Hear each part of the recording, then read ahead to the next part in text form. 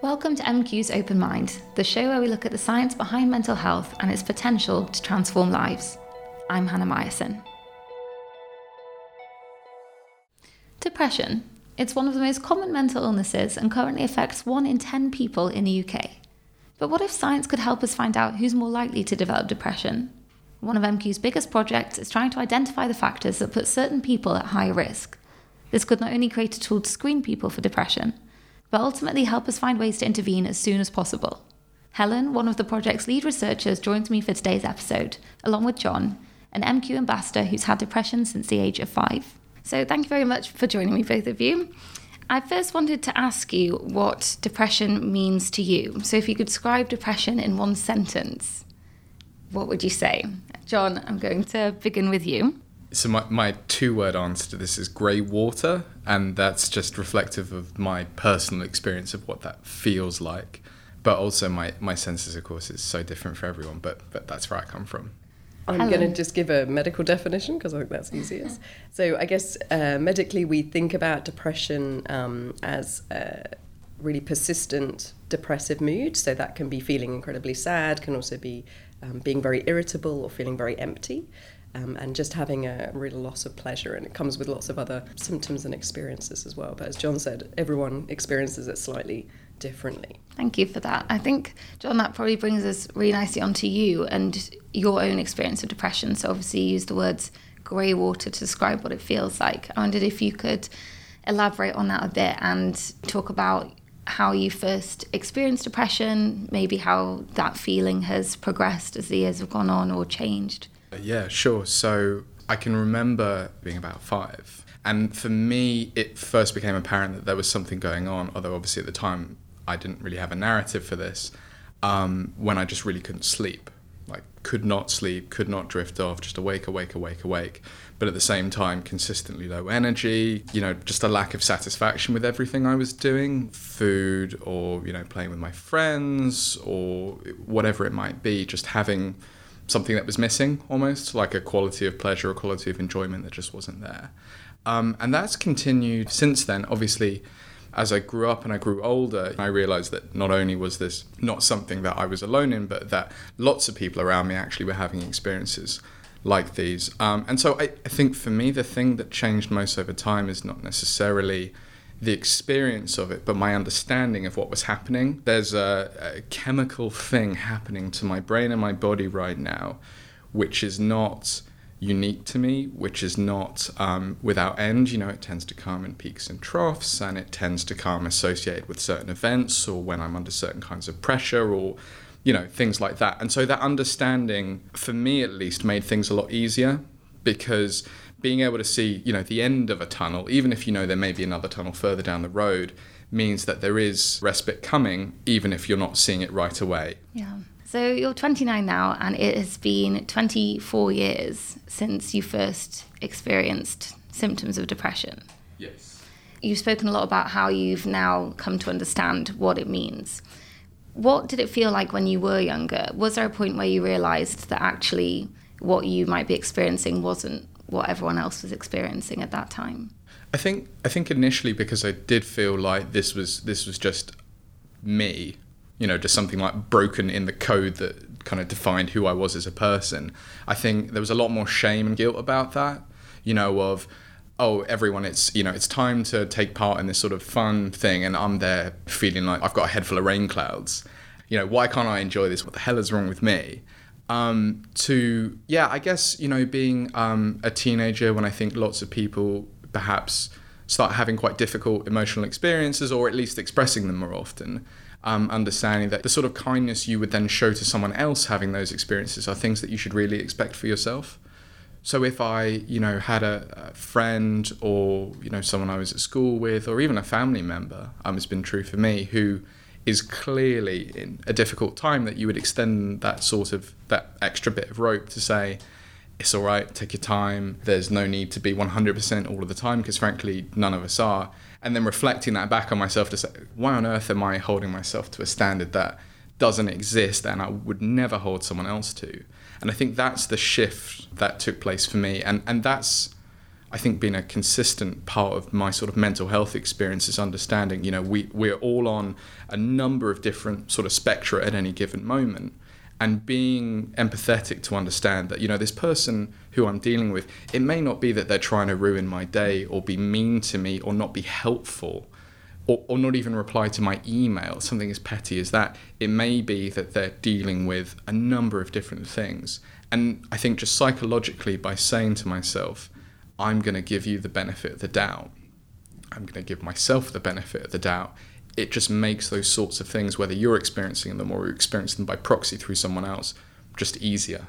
I think it's interesting that you touched on the idea of being empathetic, because increasingly, and I think this is one of my bugbears, is that we hear expressions thrown around like, I'm so OCD, I'm so depressed. And actually, with those conversations happening much more, I think it's important that we can make that distinction and use language really carefully around those sorts of words. So with that in mind, and the point you made about understanding what someone's going through, I wondered if, and this is a challenging task, but if there was any way you could describe what it actually feels like when you feel that way, what happens, in your body, what happens in your mind. Yeah, it's a very weird feeling for me. And the reason I use that two-word phrase, grey water, at the beginning is it feels almost like I'm underwater.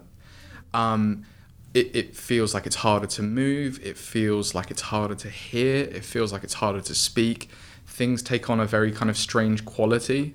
Everything becomes, emotionally at least, a bit sort of washed out and muted. I can hear it when I'm talking to people. The timbre of my voice changes. It's low mood. It's low energy. It's a really pronounced irritability, and my patience goes to absolutely nothing. Things which ordinarily I would just sort of ride over, all of a sudden become these big obstacles, these big impossible looming tasks like you wouldn't believe. And it's always so funny to me when I come out of that feeling, because it's ridiculous how small everything becomes in retrospect. And yeah, and it's something that I become very conscious of. People seem to almost react to me differently. And I don't know if that's because, I do change and my demeanor changes, or I'm just receiving their reactions differently, or actually if it's both.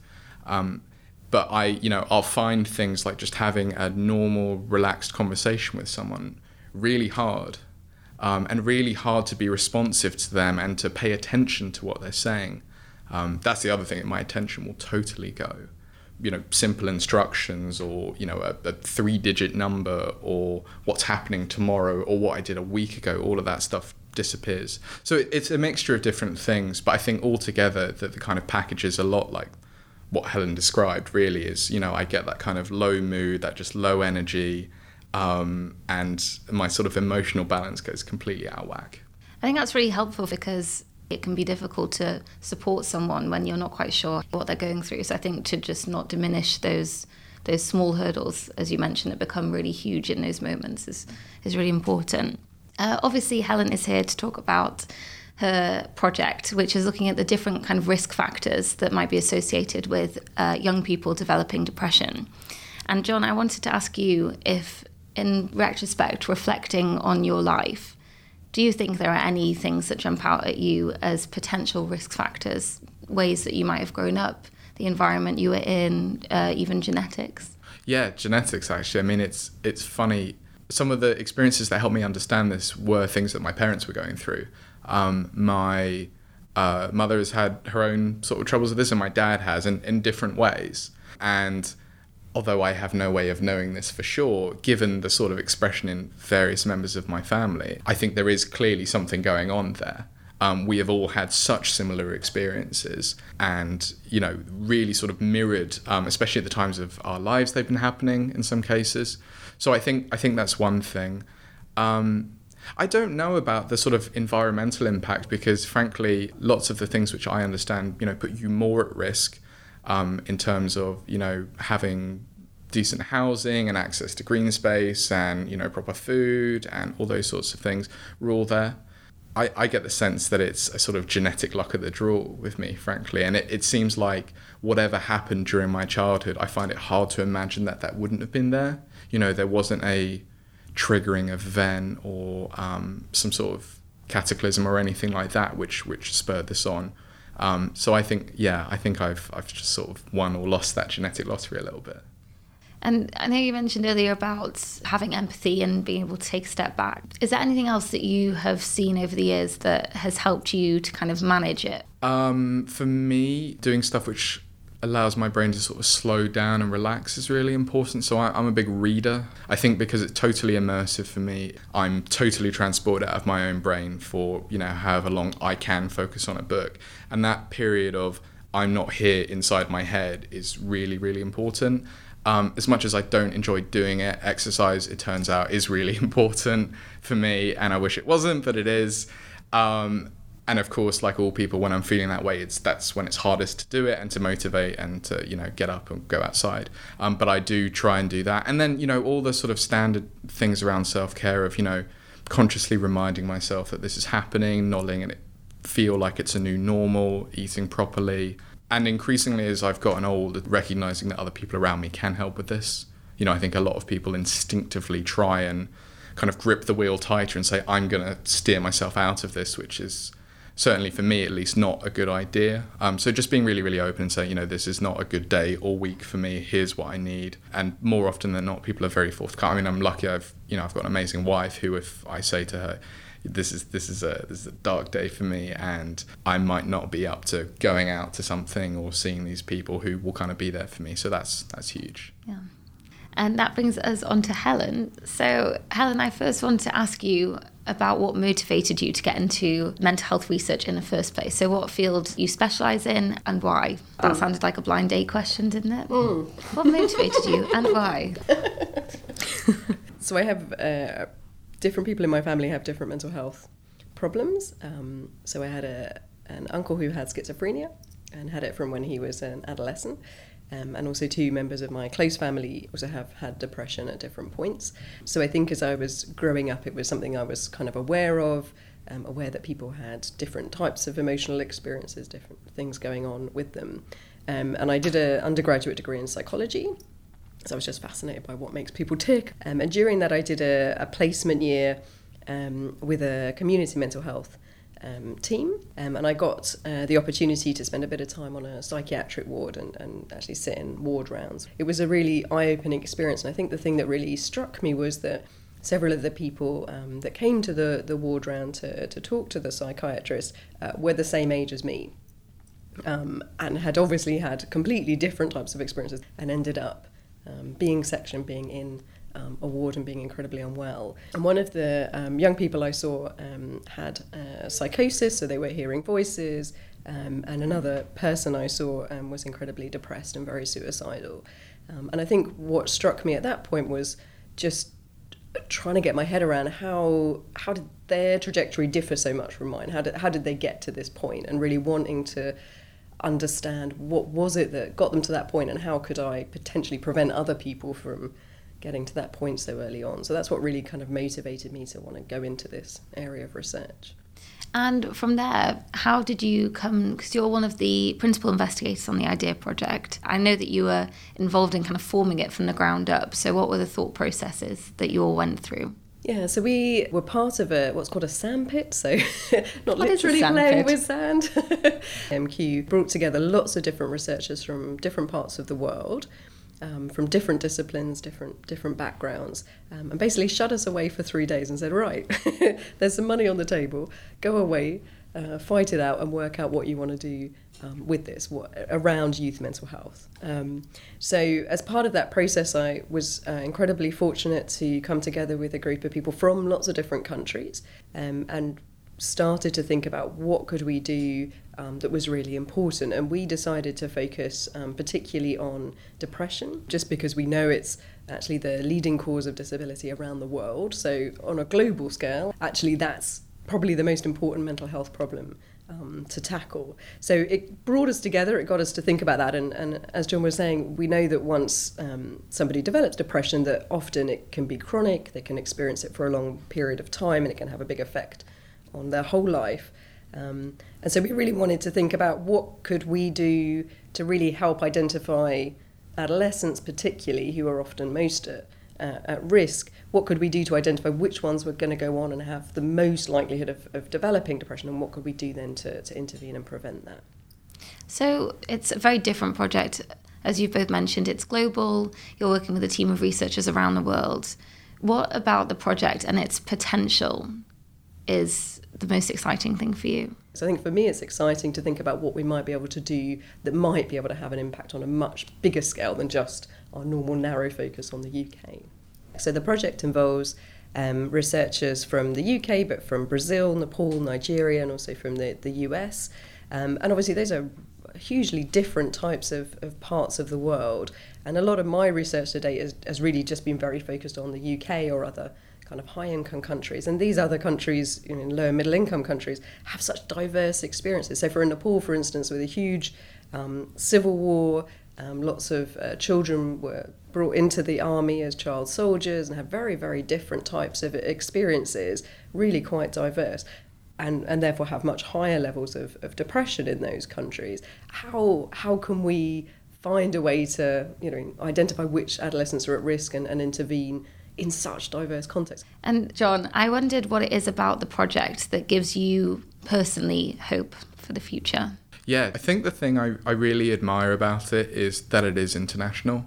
I think the discussions around mental health are very much couched in, we talk about depression in developed nations, we talk about the sort of Western Europe, American, like anxiety, depression, cultural thing that's happening. And my sense is, of course, that this is much more of a human problem.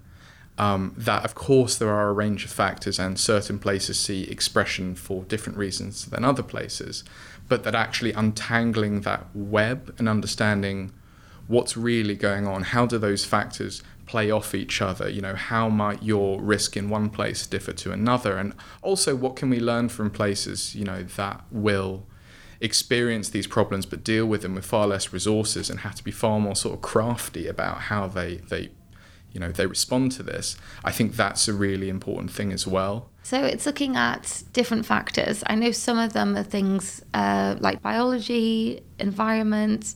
What are the other factors that we are going to be looking at? So what we had decided to focus on initially was thinking about how we might use this information eventually as a potential screening tool in adolescents. And so we were thinking it might be something you might use in a GP surgery or in a school or something in the wider population. So we wanted actually to focus on risk factors that were going to be easily attainable and also from the adolescents themselves. So things like gender, so we know women are much more likely to go on and develop depression, but obviously not always. We also looked at things like whether they were a minority or a majority ethnic group, things about how their relationships were with their family, whether they'd experienced things like maltreatment in childhood, whether they got into a lot of fights, had other problems. So we started with those factors. We've been looking at them in these different countries. So we started looking at them in the Brazilian context and used existing data from a really large birth cohort of children they've been following all the way up into early adulthood to see if we put all of them together, can we predict which of those adolescents go on and get depression, which we can to a reasonable degree of accuracy. And then we've looked at that in other contexts. So can we see that in the UK context, does that the same set of factors work, and does it in the Nepali context, for instance? So we've been looking at those factors initially, and then what we're doing in a different part of the project is looking at brain scanning, looking at inflammatory markers as well, and a variety of other things, and we'll incorporate genetics at some point as well. And obviously you've got a really ambitious aim at the end of the project, which is to hopefully create some sort of screening tool that people can use across the world. What are the steps that you now need to take in order to get there, and what's that timeline looking like? So the initial project that we have funded by MQ is just 2 years. So it's a lot of different things happening simultaneously. So I think for this initial project, what we're really hoping to do is just get to a point where we have got a really good idea of what these risk factors are, how they come together and combine. And how those work in those different contexts. So we wouldn't assume you're going to get a universal score that's going to work everywhere. As John was saying, contexts are hugely different. We've got places that have been exposed to a lot of war, places with very different levels of poverty and other types of cultural experiences as well. So trying to get a sense of how we need to adjust those risk factors, what other factors might be involved in those particular contexts, so we get a sense of what might go into a screening tool, how that might work in those different contexts. And so after that, what we're starting to lay the groundwork for during this project is to also, which we think is really important, it's great for us to develop a screening tool, but what on earth would that mean? How would we do that? The idea of that sounds great, to be able to detect people and intervene, but actually what would it mean for an adolescent, so someone who's 15, to be told you have an 80% chance of developing depression? What would that mean for them? What would it mean for their family? It's quite controversial. We're used to actually thinking about these kind of tools in physical health. So I turned 40 recently, and I got invited and I had to go for a health screen with my GP, and they calculate my risk of getting cardiovascular disease, of having a heart attack in the next 10 years. And thankfully my percentage was very low and I was very happy with that. But what if it had been higher? But I think we feel more comfortable in a physical health. Okay, I've got a high score on that. I need to change my diet. I need to do more exercise. We feel kind of comfortable with that. But when we're talking about mental health, I think and particularly for adolescents, we might be able to say, well, you've got a 40% chance of getting depression in the next 5 years. How do we deal with that? As John said, is it going to become a self-fulfilling prophecy? Are their parents going to suddenly change their behaviour and everything's going to be really difficult? Are they going to be more stigmatised because other people in the school know and they treat them differently? There are so many different potential things. So what we're trying to do towards the end of this project is talk to adolescents, talk to parents, talk to also people who might administer the screening tool, so teachers, GPs, social workers, all sorts of practitioners, to get their opinions on how might you do that sensitively, what might it mean, what might we need to put in place to make sure actually it was going to be helpful for people. We think it's really important to identify people and find ways to intervene, but we've got to make sure we don't make it worse, which is always the issue. You can even, though, imagine a scenario where it's empowering. If the narrative around mental health was like physical health, in that, we all have a responsibility to take care of ourselves and to make the best decisions given our own, what we're predisposed to, the limitations we have. And if someone was to say to you, well, you're more likely to develop depression or anxiety, you are. This is an opportunity for you to steer the trajectory of your life and to be a healthier, happier version of yourself. Here are things you can do. Here is a group of people going through something similar. So it might be, there's a world in which, yes, this is sort of condemning people and saying you're part of that unlucky group. Isn't that terrible? But there's also a world in which, with the right narrative and the right kind of support around it, you're actually saying this is an opportunity for you to make better decisions. And I'm thinking now, if someone had said to me as a 15-year-old, you're more likely to have, experiences of chronic depression. Well, first of all, I would have said, yeah, no. But second of all, I think at that point it would have given me a license to take steps to maybe take better care of myself. And I think it probably would have made me a nicer teenager. So, yeah, there's lots of different ways it can go, but I can see a world in which that's really positive. And that's fantastic to hear. I absolutely agree, and I think that's what we would aim for, and we really want to, find ways to, if we can identify adolescents who are most at risk, can we really target interventions at them, help to support them to actually take control of their destiny as they go forward. And I think for us the other issue is that we need to make sure that if we can identify adolescents at really high risk of developing depression, have we actually got the resources and the know-how to actually intervene to help them? But I'm kind of conscious that we need to make sure we can develop those and test those before we start telling people they're at risk and then say, actually, there's nothing we can help you with at this point. We need to make sure we've got everything else in place as well. Yeah, that it's actionable, that there's something you can do. Moving on, I know that we are bombarded with statistics. We've already mentioned 3 in this podcast alone, but I wanted to ask both of you if there was a statistic that you hear about depression and particularly speaks to you personally and something that you find really gets to the root of the issue. Yeah, so Helen will correct me if this is not accurate, hopefully, because I saw a few contradicting sort of numbers around this, but the effect of depression on average lifespan, which the stat I saw was something like 7 to 11 years chronic depression. Does that sound roughly right? Yeah. Which I think for me is a stat that gets scarier the older you get, because, we think about adolescents having experience of this stuff. and you think about the whole rest of their life. But I think as you get older, you realise it takes such a long time to get good at anything, to be a real participant in society, to make a contribution. You know, that the hours it takes to really become a master of something, or to really become at home somewhere, or to really love someone and have them be your family, a decade is a really long time to lose. And so I just think that that's one of those things where the more you think about it, the more sort of haunting it becomes. And I was going to say something very similar, just at the other end of the spectrum, I guess, to a degree. So just thinking about that some people who experience depression in the kind of more extreme cases often have thoughts of suicide and attempt suicide. And actually 800,000 people a year die of suicide across the world.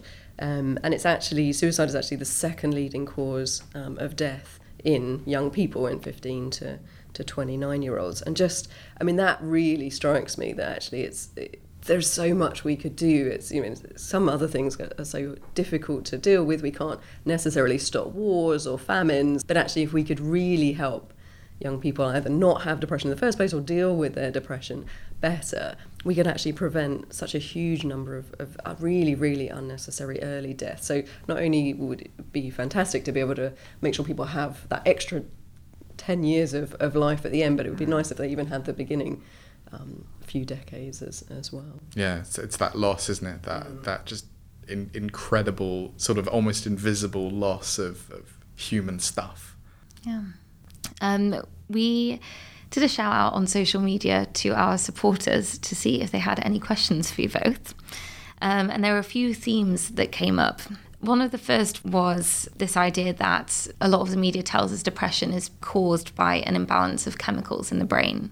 And someone actually questioned, and I suppose this speaks really nicely to what we're talking about today, is that the sole explanation? Or are there other things like life experiences, situations that we're put in that can also contribute to that?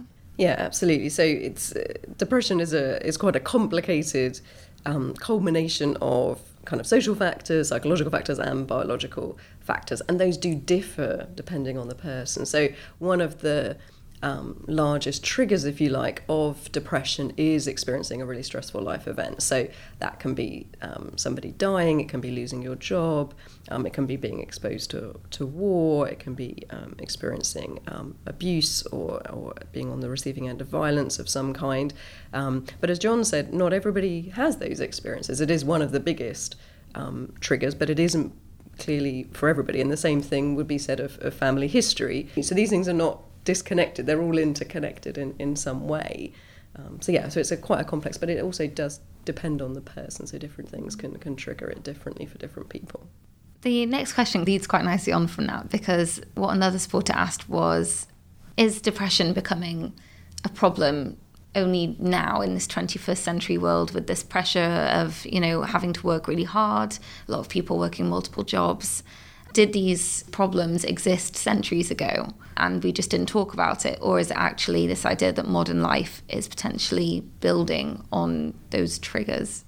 I think as with most mental health problems, they have been around for probably as long as humans have existed, because we all have emotions and interact with other people. So those things all affect us and we'll experience those in different ways.